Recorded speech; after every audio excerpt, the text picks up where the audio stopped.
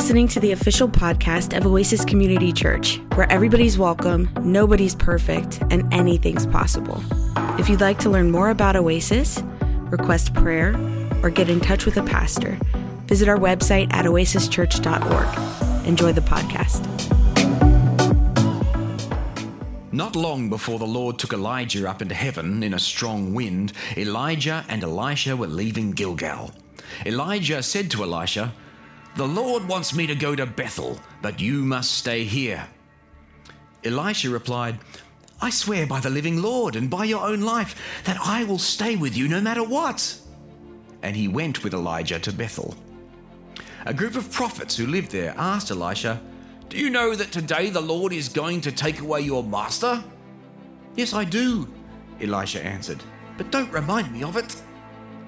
Elijah then said, "Elisha, now the Lord wants me to go to Jericho, but you must stay here." Elisha replied, "I swear by the living Lord and by your own life that I will stay with you no matter what." And he went with Elijah to Jericho. A group of prophets who lived there asked Elisha, "Do you know that today the Lord is going to take away your master?" "Yes, I do," Elisha answered, "but don't remind me of it." Elijah then said to Elisha, "Now the Lord wants me to go to the Jordan River, but you must stay here." Elisha replied, "I swear by the living Lord and by your own life that I will never leave you." So the two of them walked on together. 50 prophets followed Elijah and Elisha from Jericho, then stood at a distance and watched as the two men walked towards the river. When they got there, Elijah took off his coat, then he rolled it up and struck the water with it. At once, a path opened up through the river, and the two of them walked across it on dry ground. After they had reached the other side, Elijah said, "Elisha, the Lord will soon take me away. What can I do for you before that happens?" Elisha answered, "Please, give me twice as much of your power as you give the other prophets, so I can be the one who takes your place as their leader." "It won't be easy," Elijah answered. "It can happen only if you see me as I am being taken away." Elijah and Elisha were walking along and talking, when suddenly there appeared between them a flaming chariot pulled by fiery horses. Right away, a strong wind took Elijah up into heaven. Elisha saw this and shouted, "Israel's cavalry and chariots have taken my master away." After Elijah had gone, Elisha tore his clothes in sorrow. Elisha's coat had fallen off, so Elisha picked it up and walked back to the Jordan River. He struck the water with the coat and wondered, "Will the Lord perform miracles for me as he did for Elijah?" As soon as Elisha did this, a dry path opened up through the water, and he walked across. When the prophets from Jericho saw what happened, they said to each other, "Elisha now has Elijah's power." They walked over to him and bowed down. I'm going to get to this story in just a second, but I wanted to say that today on the church calendar is Transfiguration Sunday. In Matthew, Mark, and Luke, we have this really interesting story about Jesus going up onto a mountain with Peter, James, and John, and he's kind of transfigured into a form of light. It's a bizarre story, and we don't really do much with it, particularly here in the West. Eastern Christianity often does focus on the Transfiguration, but it seems to not kind of come into many sermons or even conversations. Like, what would you do with such a bizarre story that Jesus somehow was transformed into this figure of light? Like, how does that, how are you supposed to, what are you supposed to do with that story? I mean, calming a sea, you know, if you're out on the sea and Jesus calms the storm, well, that makes sense. You don't want to drown. Or feeding the people, multiplying the bread, that makes sense because you don't want to go hungry.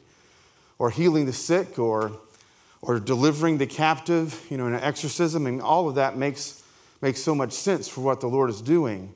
Like, what in the world is that story? So I think it is quite important. It ends this season of Epiphany, this idea of a revelation of who God is. And Epiphany opens with the baptism of Jesus. And Jesus is revealed to be none other than the beloved Son of God. And it ends with this kind of transfiguration of Jesus. And we get a bit of insight into kind of the real identity of this person that the disciples had been following. But again, we'll come back to that at the end. This passage of the Transfiguration in Mark's Gospel gets paired in the lectionary by the church with this story of Elijah and Elisha. And I love this story. It's one of my favorites, actually, and it too is bizarre, but I think a lot's going on here. So in the Hebrew Bible, the book of Kings was considered one story. So I know in our Bibles it's like 1 Kings and 2 Kings. For a while, during Jesus' day actually, the book of Kings had been translated from the Hebrew into the Greek, and it was in 4 sections. So they had 1 Kings, 2 Kings, 3 Kings, and 4 Kings. But still, it's all just one story. And again, in the Hebrew Bible, it's one book. And it starts with Solomon, and it ends with Zedekiah, or whoever the last king of Judah was. I'm guessing, actually, just a minute there. I kind of forgot that guy's name. But it's a story really of tragedy, because that starts with one powerful king who had inherited a pretty large kingdom from his father, and it just grew. Solomon inherits it from David, and it grows in every way. Geographically, it grows. Economically, it grows. In military strength, it grows. In terms of reputation with the other kingdoms and nations that are around it, it grows. So everything is good at the beginning. Like God's promise to Abraham that he would bless his children, and from them he would make a nation, and through that nation he would bless the world. All of that seems to be working out exactly the way they might have hoped. So Kings, 1 Kings, as we would call it, chapter 1, starts great. But it kind of falls apart. It gradually gets worse and worse and worse. The various kings, or even their dynasties, if several, a son and then the grandson and then the great-grandson get to serve for a while, things fall apart. And it's not just because they fall apart politically or economically. It's because they fall apart spiritually. They don't follow the Lord. They do other things. They worship other gods. And that really started with Solomon, actually. He married all of these many women, right? 300 wives, which, that alone should have told us this isn't going to go good, right? Like, that can't be a good idea. So, of course, they brought their own religions with them from whatever country they were from. One of them was actually Pharaoh's daughter, so she brings with her the worship of the Egyptian gods. And things to just deteriorate. And then God comes and there's judgment, and there's not much repentance despite the judgment. And so there's a few revivals here and there, one with Josiah, one with Hezekiah, but mostly, again, it's kind of a story of a downward trend. And if I had to list what the book of Kings is like, I would definitely call it a tragedy. But there's another story, and that's not the story of the kings, really, but it's the story of the prophets.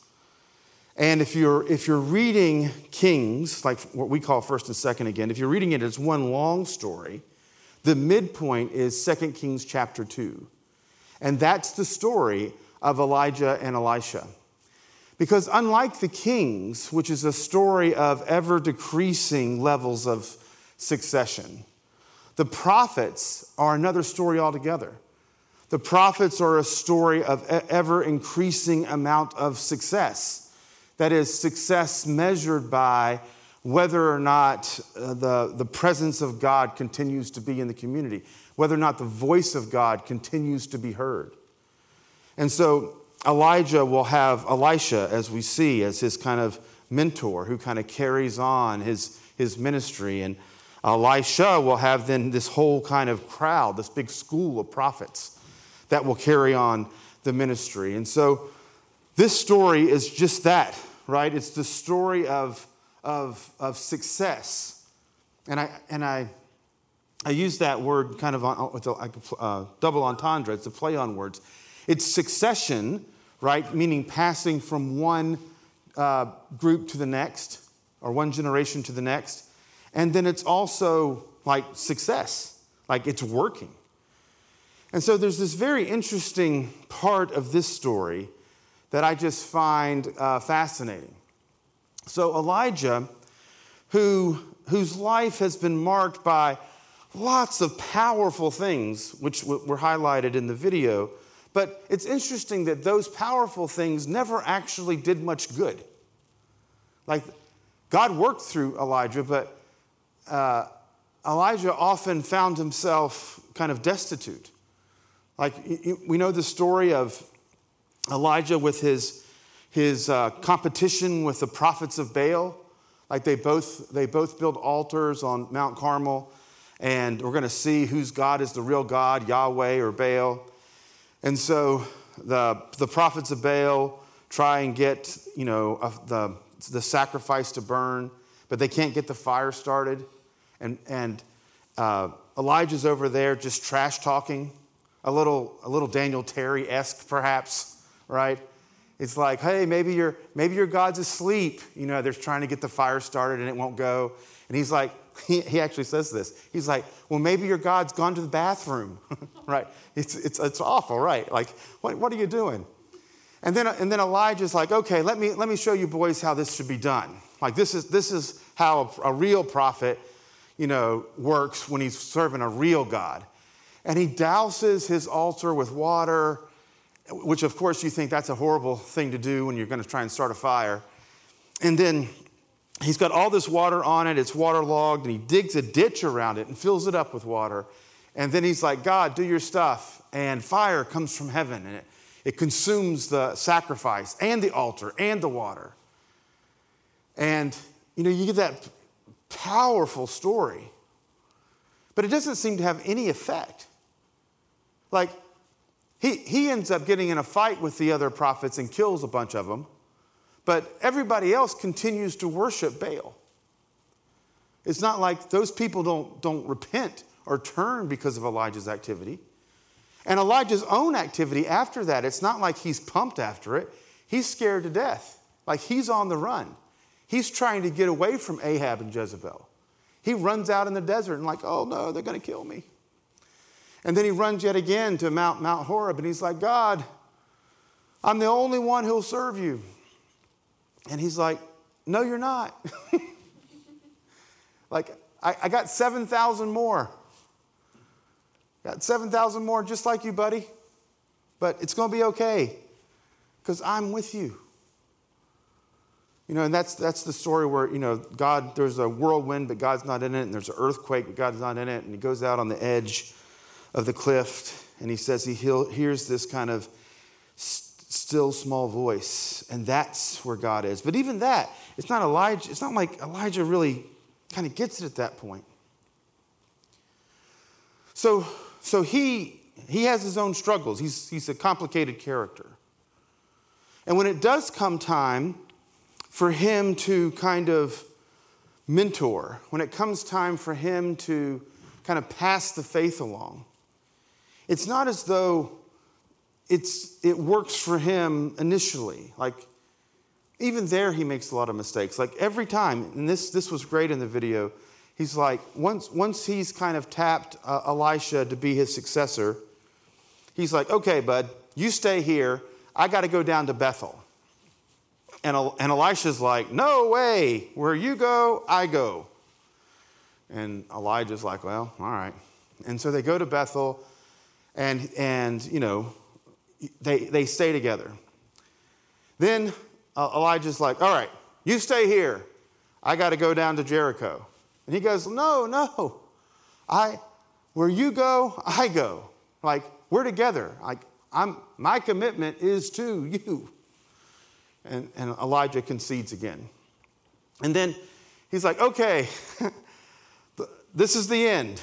So you stay here in Jericho. I'm going to go to the other side of Jordan. And Elisha, this is like the third time in the story, right? He's like, no. Like, where would I go? Why would I stay here? I'm going to be with you. And of course, he goes with them. And then this is one part of the video that I thought might have missed the main point. when Elijah does say, what can I do for you? His response to Elisha's request that, to receive the double portion, which I don't think that's the main point here. But what's interesting is that Elijah at that point says, I tell you what, if you just stay with me, you'll get what you asked for. If you just stay with me, you'll get what you asked for. I mean, what could have Elisha possibly have thought at that point? What do you mean, if I just stay with you? Like, I'm the one who's been committed to staying with you all this time. You kept trying to leave me behind, and I kept saying, no, I'm going to be with you. And you tried to leave me behind again. And I said, no, I'm going to be with you. And you left me behind again. And I said, no, I'm going to be with you. And so now what you're saying is, I should just stay with you? Got it. Where'd you come up with that idea? That's a wonderful idea, right? And of course, he stays with him, and it does work out. This is a classic story, really. It's a story that's perennial. It comes around again and again, right? We sing about it, again, in tragedies like Cats in the Cradle, where all the child wants is to be like the parent. But the parent just doesn't have time for the child. And that happens again and again and again until at some point, in the story, the parent's like, wow, man, that child's a cool adult. I would like to be with them. And the child is too busy and doesn't have time. The child's been trained, right? The child's been trained how to behave. The child's been formed into that. And in some ways, the child got the wish that they became like the parent, except they became like a parent that was already broken. The end of the Old Testament, our English Old Testament in Malachi, ends with, look, when God comes, he turns the hearts of the children towards the parents and the hearts of the parents towards their children. The gospel is a gospel of reconciliation. This is not us versus them. This is us for them. God doesn't save us from the world. God saves us for the world. For God so loved the world that he gave his only begotten Son. Do you see the direction of how this works? A few weeks ago, we presented that kind of gospel in chairs. And in it, hopefully part of what you took away from that is God is constantly pursuing us. Even when we turn away from God, God's maneuvering to kind of come back face to face with us. What the kings can't quite ever comprehend because they're trying to build their own kingdom is that you can't pass something on to the next group unless you focus on the next group. That's why kings can't really produce children. They just produce protégés, not children. Children kind of do their own thing. They walk their own path. And the story of the prophets is that there was always space for them. When Elisha got old, that great group of prophets, that kind of school of prophets, it's sometimes referred to as, comes to him and says, hey, our house is too small. And he's like, well, I bless you. Go and build. And they're all just hanging around. He said, I bless you. Go and build. They deaf? And they just all stood around. And he's like, I don't understand what you're doing. Go, build, it's good. And they said, no, Father. We're waiting on you. Because they wanted, in their youth, the same thing Elisha wanted in his. More than it is to kind of accumulate things or to have stuff or status. It's to be with. Like the healing of the generations is a essential part of this story, that it's groups being brought together. We've often got this wrong. We've thought that that it's, because God is just, that judgment is this kind of high priority, when James tells us that mercy overcomes judgment. Or that, following the rules is exactly what we have to do, but sometimes if we elevate the rule over the people, right, then it breaks down. As Samuel will say, obedience is better than sacrifice. It's people over status. It's submission is better than subscription. You can subscribe to all you want to in terms of what's right. But until you're willing to kind of submit and sacrifice and give, you'll never really know what this is about. And this is exactly what I think is going on in the Transfiguration story. In Mark's gospel, and this year we've been following Mark in Epiphany, the lectionary has, and so have we. It's in Mark chapter 9, and the previous story is a real culmination of things. In the previous story is Peter, or Jesus saying to the disciples, "Who do you say that I am?" And Peter speaks up and says, Jesus will ask the disciples, "Who do people say that I am?"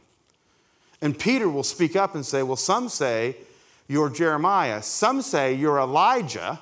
Some say you're one of the prophets." And that's kind of for a different sermon. But Jesus then says, "But who do you say that I am?" And again, Peter speaks up for the group and he says, "You are the Christ." And Jesus says, "And the Son of Man must die and 3 days later be risen up." And at least in Mark's version of the story, you don't get Peter's rebuke of that. They just seem to be confused. The very next story is the story of this transfiguration. Jesus goes up on a mountain and Peter, James, and John are with him. And Jesus is transformed into like a figure of light. I don't even know what that means. But it says that Peter, James, and John see with Jesus Moses and, wouldn't you know it, Elijah. And Peter seems once again to be confused. He's like, what should we do, Lord? Build 3 tabernacles, one for you and one for Moses and one for Elijah? A voice comes from heaven saying, "This is my son, obey him."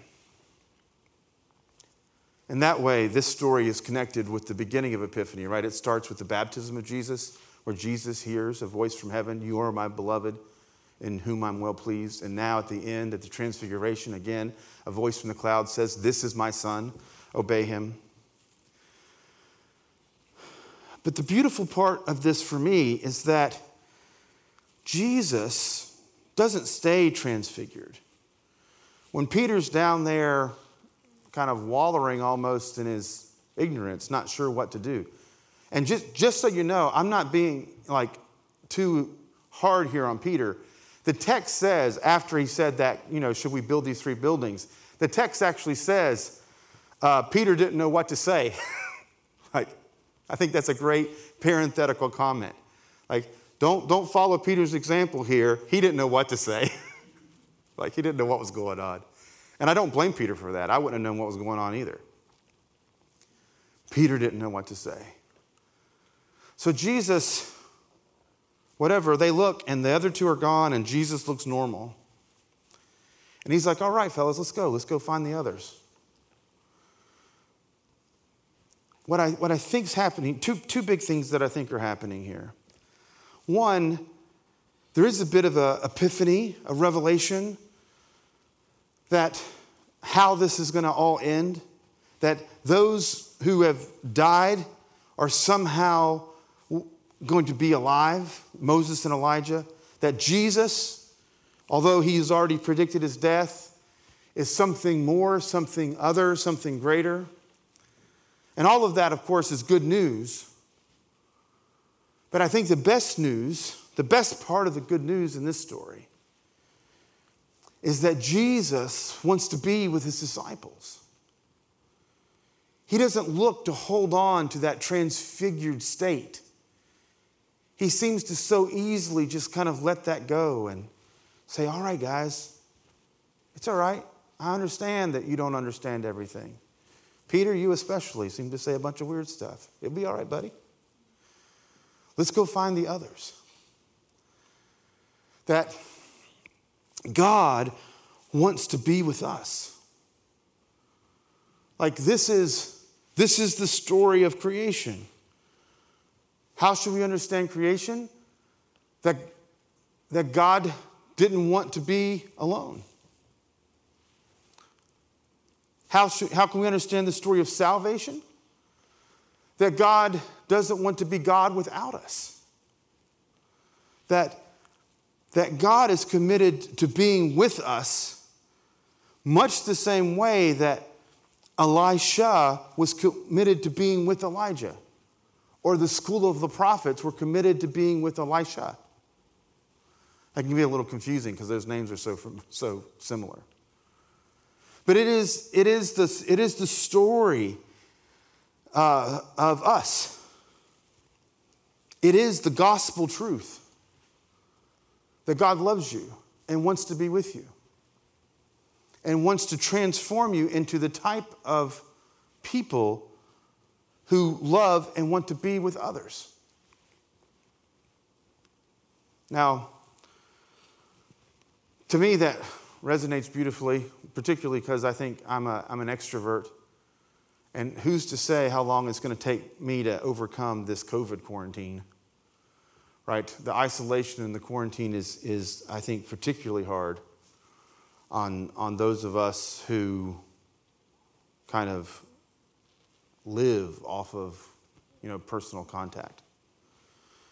But I think the other side can also be true, that an introvert who is happy to, get charged up and have some alone time and center and refine themselves, still kind of longs for relationships, for commitment,